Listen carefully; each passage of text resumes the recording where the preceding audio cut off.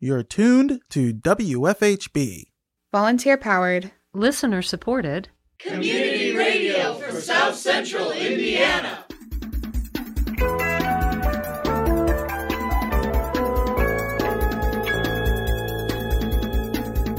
Good afternoon. Reporting remotely for WFHB, this is Cade Young. And I'm Sydney Foreman. This is your WFHB local news for Friday, April 10th, 2020. Later in the program, I interviewed an IU researcher who is working on a COVID-19 vaccine for children. Also coming up in the next half hour, we have the latest coronavirus news from our remote correspondents. But first, your local headlines. There are nearly 7,000 cases of COVID-19 in Indiana. Indiana State Department of Health reports 300 total deaths out of 35,000 people tested. People 80 years old and higher made up the most number of those who died from the virus. This age demographic made up 37.5% of coronavirus cases. These numbers were updated at 11:59 p.m. on April 9th. Dawn Johnson, wife of Mayor John Hamilton and Indiana University Moore School of Law professor, tested positive for COVID-19 on Thursday. According to a city news release this morning, Johnson has been self-isolating at home since she first began experiencing symptoms. Since the diagnosis, Mayor Hamilton has self-quarantined and said he will stay home for 2 weeks, as well as checking his temperature regularly and self-monitoring for symptoms. Hamilton has been practicing physical distancing and teleworking since mid-March. A customer at a Martinsville gas station said its coronavirus policies are being used to discriminate against Asian Americans. The customer told Wish TV that police know it is happening. The customer, named David, Wish TV didn't include his last name, said being Asian is why he wasn't allowed in the store Friday after filling up his car with gas. David said an employee kept yelling and badgering him, asking where he was from. David replies that his family was from Korea, but he was born in Louisville, Kentucky. David is a doctor and works one-on-one with those most vulnerable to coronavirus. He also treats cancer patients. David said he often travels to this gas station coming to and from Indianapolis. He won't be coming back anymore. The gas station worker told David he wasn't allowed to buy anything at the gas station or even use the bathroom. Kurt Spivey, chief of Martinsville Police Department, confirmed the details of the gas station worker's comment. Spivey said the business was informed that their behavior was discriminatory and inappropriate. The Morgan County prosecutor said there aren't any hate crime laws in Indiana. However, a person who commits a crime, like battery intimidation, mischief, or vandalism, that is determined to be motivated by prejudice or bias, could face stiffer penalties. According to Wish TV, the county prosecutor says anyone experiencing this type of discrimination should contact authorities.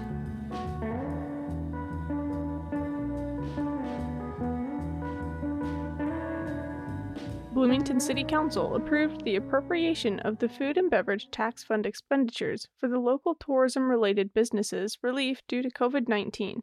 Economic and Sustainable Development Director Alex Crowley said city personnel would review but not create loan processes. What's important from a process perspective is for us to really let the experts make determinations about loans, and or to the extent that there are any grant money coming, particularly from the BUEA, that those judgments be made by a group of people who can do that as quickly and efficiently using the expertise they already have as possible.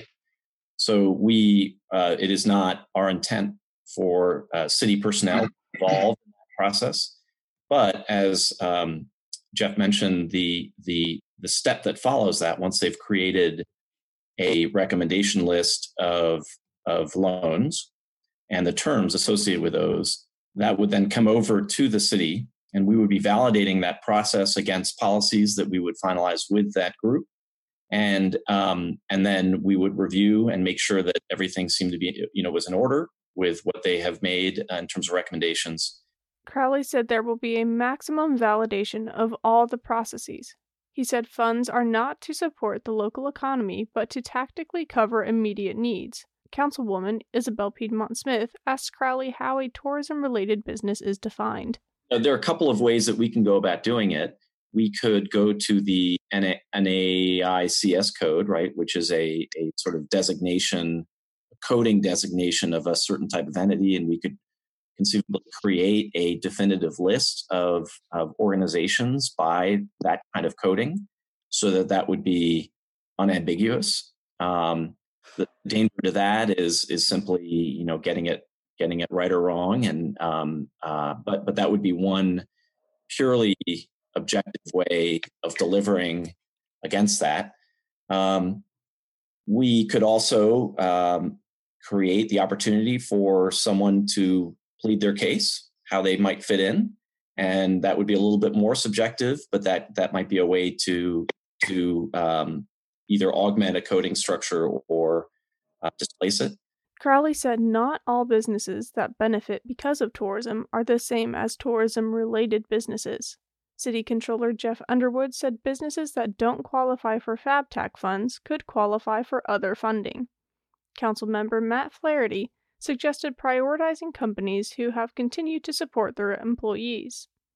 Councilmember Dave Rollo asked Crowley about the business's qualification cuffs. But the way it's currently designed is it is numeric with a cutoff. So it has, I don't know, right now about 10 to 12 different scoring criteria, and then each one is weighted, and there is a cutoff, so that a reviewer should be able to be pretty objective about making a judgment.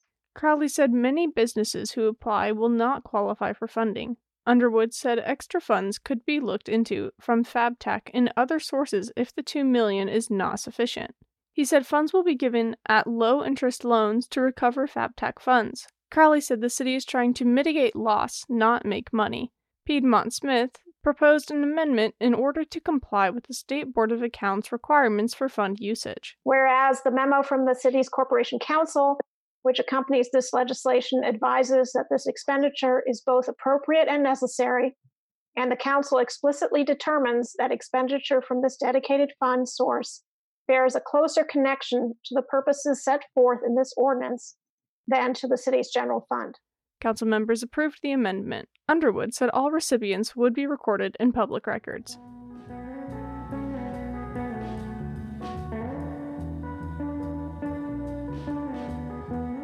The Indiana Department of Transportation has new updates for truck stops. WFHB correspondent Jasmine White has more on the story. As of April 6th, the Indiana Department of Transportation has announced highway closures in Indianapolis. This is not directly related to COVID-19, but will help to reduce the traffic flow, which will prevent the spread of the virus. All eastbound and westbound lanes of I-70 from North Split to I-465 will be closed for 30 days.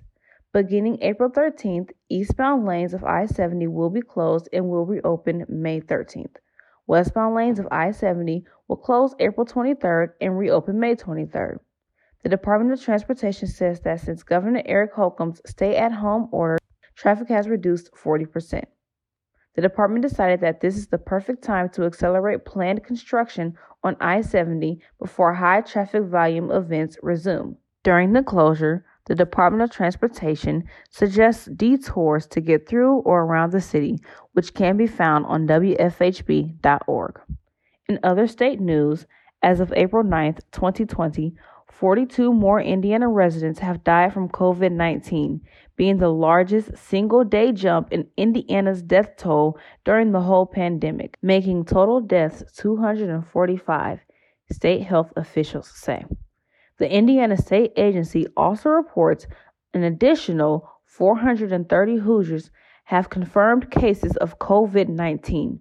With this reported number, this brings the total confirmed cases to 6,351.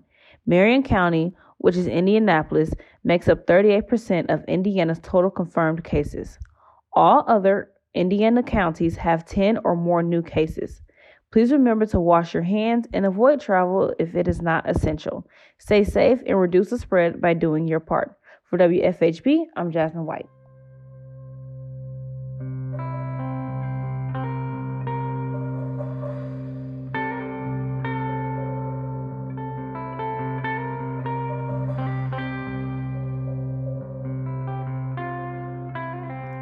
The Bloomington Historic Preservation Commission approved a new door on an East 7th Street building.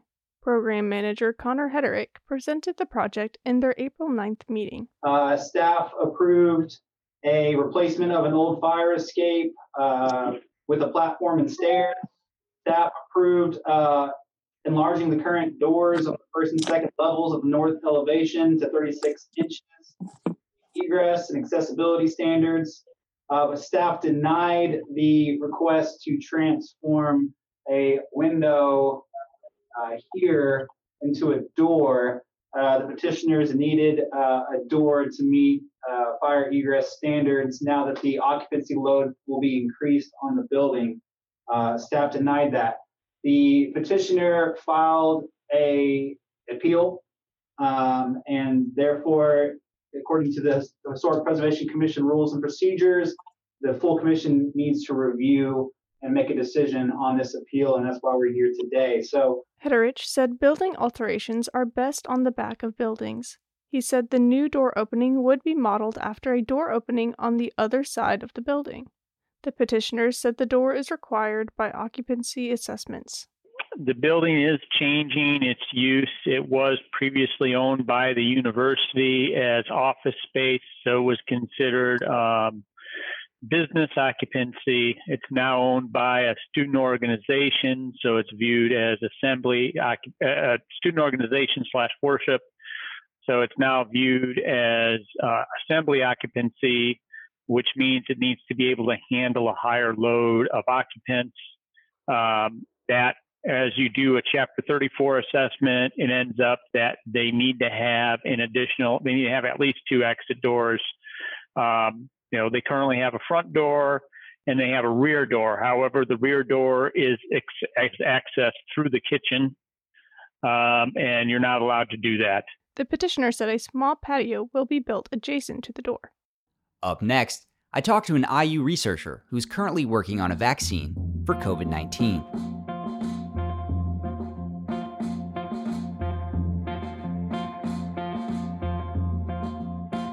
So I'm talking here with John Patton. Patton, you are an associate professor of biology and Blatt Chair of Virology in the College of Arts and Sciences at IU Bloomington. You studied viruses for 30 years, particularly rotavirus. So you're now working on developing a COVID-19 vaccine targeted at infants. So doctor, what were your initial thoughts when news of this novel coronavirus broke? Well, I think many of us were somewhat dismayed by how readily it was spreading, not only out of China, but as it's continued to its march across various countries of the world. It's been surprising, terrifying to some extent, especially given the degree of pathogenesis that's associated with it. So what is the potential solution for a coronavirus vaccine? Well, I think at this point, all solutions and all options have to be considered. Our approach has been to try to, looking ahead, trying to think of how we would routinely vaccinate people to induce some sort of a protection so that if they're ever infected with the virus, that in fact they, at worst, would have just a mild disease and certainly nothing as severe as what's going on now. Most of the vaccines that we get in our life are actually given to us when we're very young, maybe the first 2 or 3 years of life. There are some exceptions to that. Certainly the influenza vaccine is a vaccine that's given to us yearly if we're staying up with that. What we're trying to achieve is a vaccine that you would give to young children, much like you were going to vaccinate them against measles or polio virus or many other types of viruses that they may encounter, and try to induce some sort of protective response that will carry them through most of their life and prevent them coming down from a COVID-19 type of infection. I see. So how has your work studying rotavirus in the past informed your work on this vaccine for children? Yeah, so what we have learned, certainly during the last couple of years, is that rotavirus, not everyone may know, but rotavirus is a virus that infects predominantly young children and causes gastroenteritis, severe diarrhea, and vomiting in many young children. About 15 years ago, vaccines were introduced in the U.S., very effective vaccines. And now essentially all children within the first few months of life receive a rotavirus vaccine, and that protects them pretty much throughout the rest of their life against contracting any sort of severe rotavirus disease. And in fact, up to about 15 years ago, rotaviruses were the main reason that you would see young children admitted into hospitals due to severe diarrhea. But that's all gone now because of the effectiveness of the rotavirus vaccine. So what we've learned over the last couple of years is that you can use new recombinant biology techniques to modify rotavirus. Its genome is, we might say, is very flexible. Its nucleic acid is very flexible, so that you can get the virus to do different things for you. And what we are doing currently is modifying the genome of this virus, modifying rotavirus, so that in fact, when it's being used as a vaccine, it also will, in addition to inducing protection against a rotavirus disease, can also induce protection against COVID-19 type of disease as well. So then you're basically making a dual vaccine. Young children would end up just having the same number of vaccinations that they always have. But in this case, we would hope to be able to replace the currently used rotavirus vaccine with this new version that, in fact, provides dual protection against two major pathogens.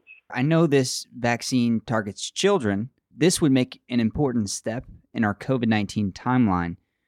So what about the elderly and at-risk groups of people? You know, as it stands right now, certainly other groups, we're doing some of that as well. We're working on a different version of a COVID-19 vaccine that you would use in adults, older children, for example, much like you would use the current flu vaccine.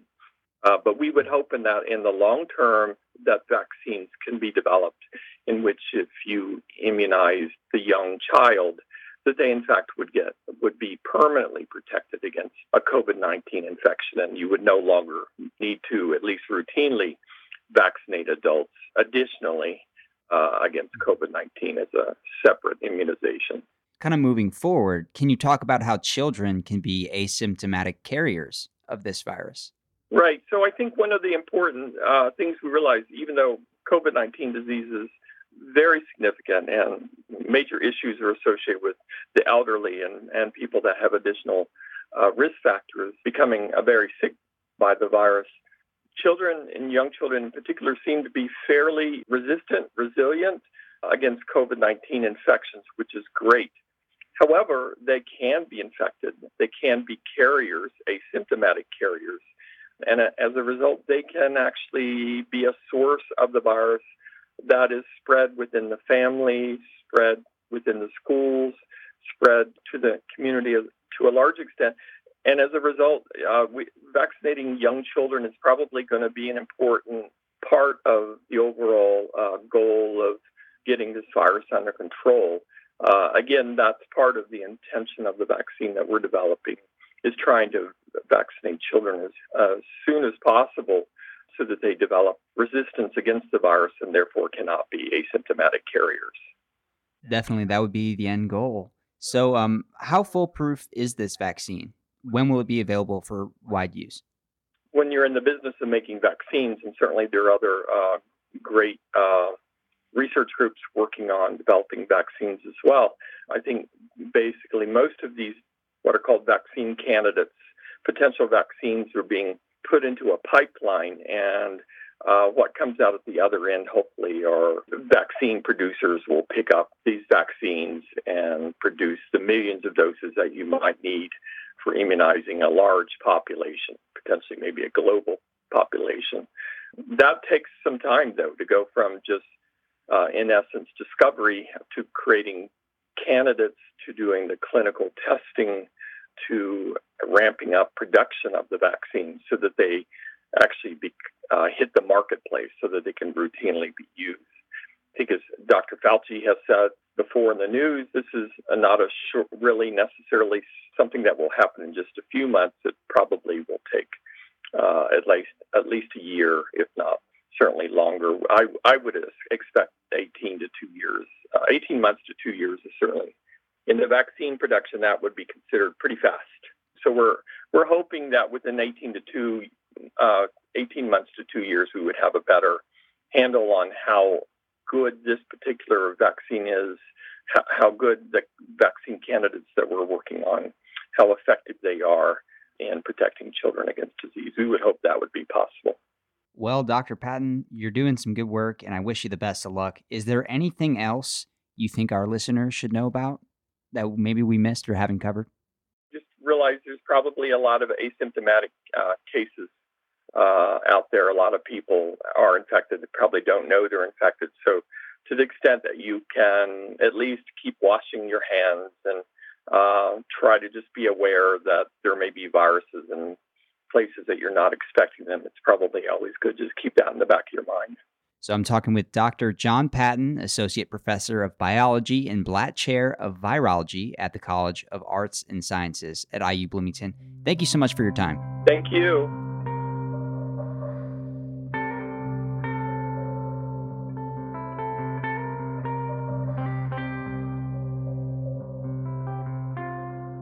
Up next is Art Beat, hosted by Felice Chichek.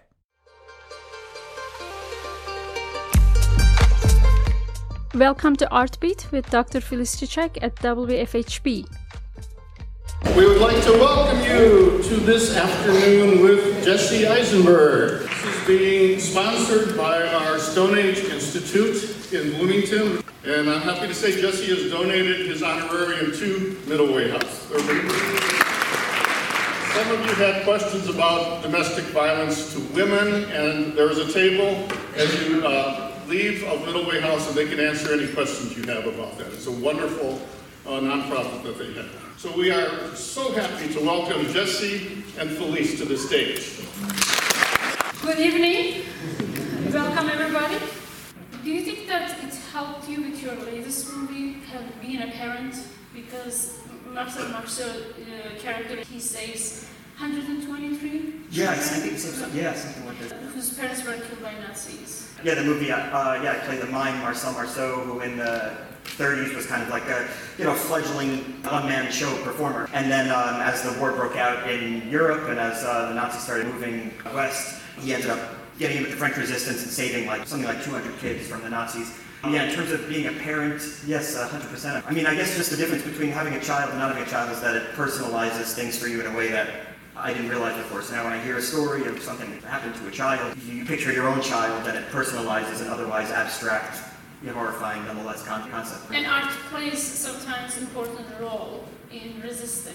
And sometimes it's political and sometimes art needs to stay away from politics. But have you pondered upon that? Like this movie deals with historical, very political issue, but how do you choose the theme? Because some are driven by character, some films, and some are driven by plot. Yeah, my wife and I have a great disagreement about, my feeling always with, political work is, it seems like, I always think that the politics should be so subtle that the audience is not exactly aware of the position of the creator of the art, because my feeling is that when you kind of preach something, there's a resistance to it. So in my plays and stuff, I don't think you wouldn't walk away thinking that there's some particular moral, but I think you would be exposed to a side of humanity that makes you question your own kind of biases.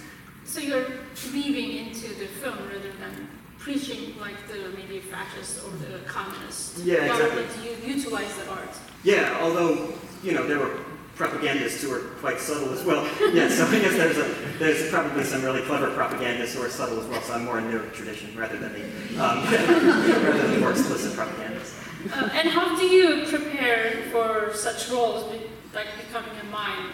You only have, I assume, 2-3 months, not 2-3 years. No, for that movie I had 9 months to study mime and about 6 or 7 months to do a French accent, because my character is speaking English but with a French accent, which of course doesn't exist. Those people just spoke French, they didn't speak English with a French accent. But this will trick the audience into thinking we speak French. I am curious about Zuckerberg character. I feel that maybe you made him more interesting than he is, but I am prejudiced. Well, he as a person kind of comes across almost like there's a removed quality to him that would not work in a drama. So you just can't make a dramatic movie about somebody who kind of appears adramatic. Even when he's testifying in front of Congress and he's making statements that are kind of alarming, he still does it with a kind of almost removed affectation that... He's exactly. And so it wouldn't work for a drama, and the writer of it is Aaron Sorkin, who wrote, The West Wing, and writes these great, brilliant characters that so poetic, creates such wonderful dialogue that is much more dramatic than I can imagine this guy would naturally do. It's the nature of the arts, and it gives us insight into what that was like, but in a more engaging way. That we are out of our time. Okay. I want to end by remembering Toby. For me, she was one of the few people who was a true mentor. I was really happy to work with her, contribute to Middle Way House. For me, it is really great and heartwarming to see you here, helping her legacy, helping her work to continue. So thank you very, very much for being here and sharing yourself. You have been listening to Artbeat with Dr. Filiz Çiçek on WFHB. Artbeat is produced in partnership with the Arts Alliance of Greater Bloomington. Tune in on Tuesdays on WFHB after 7:50 in the morning, and again during the daily local news at 5 p.m. Or you can listen online at wfhb.org.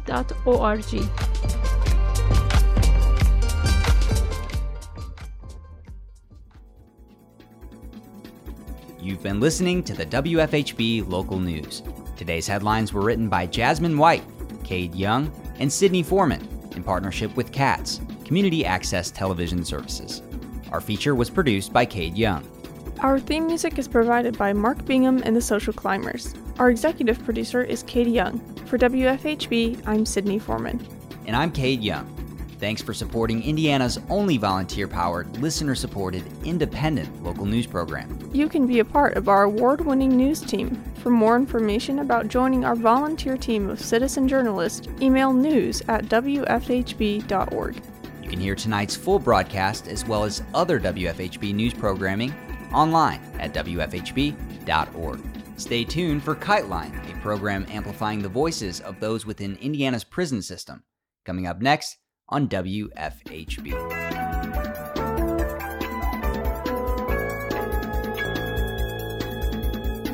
You've been listening to the WFHB Local News on WFHB Community Radio. Our news is written and reported by volunteers working to provide local news, cover local issues, and strengthen our local community. We invite you to participate. You may submit questions, comments, and story ideas to news@wfhb.org. You can become a WFHB local news volunteer by attending new volunteer orientation.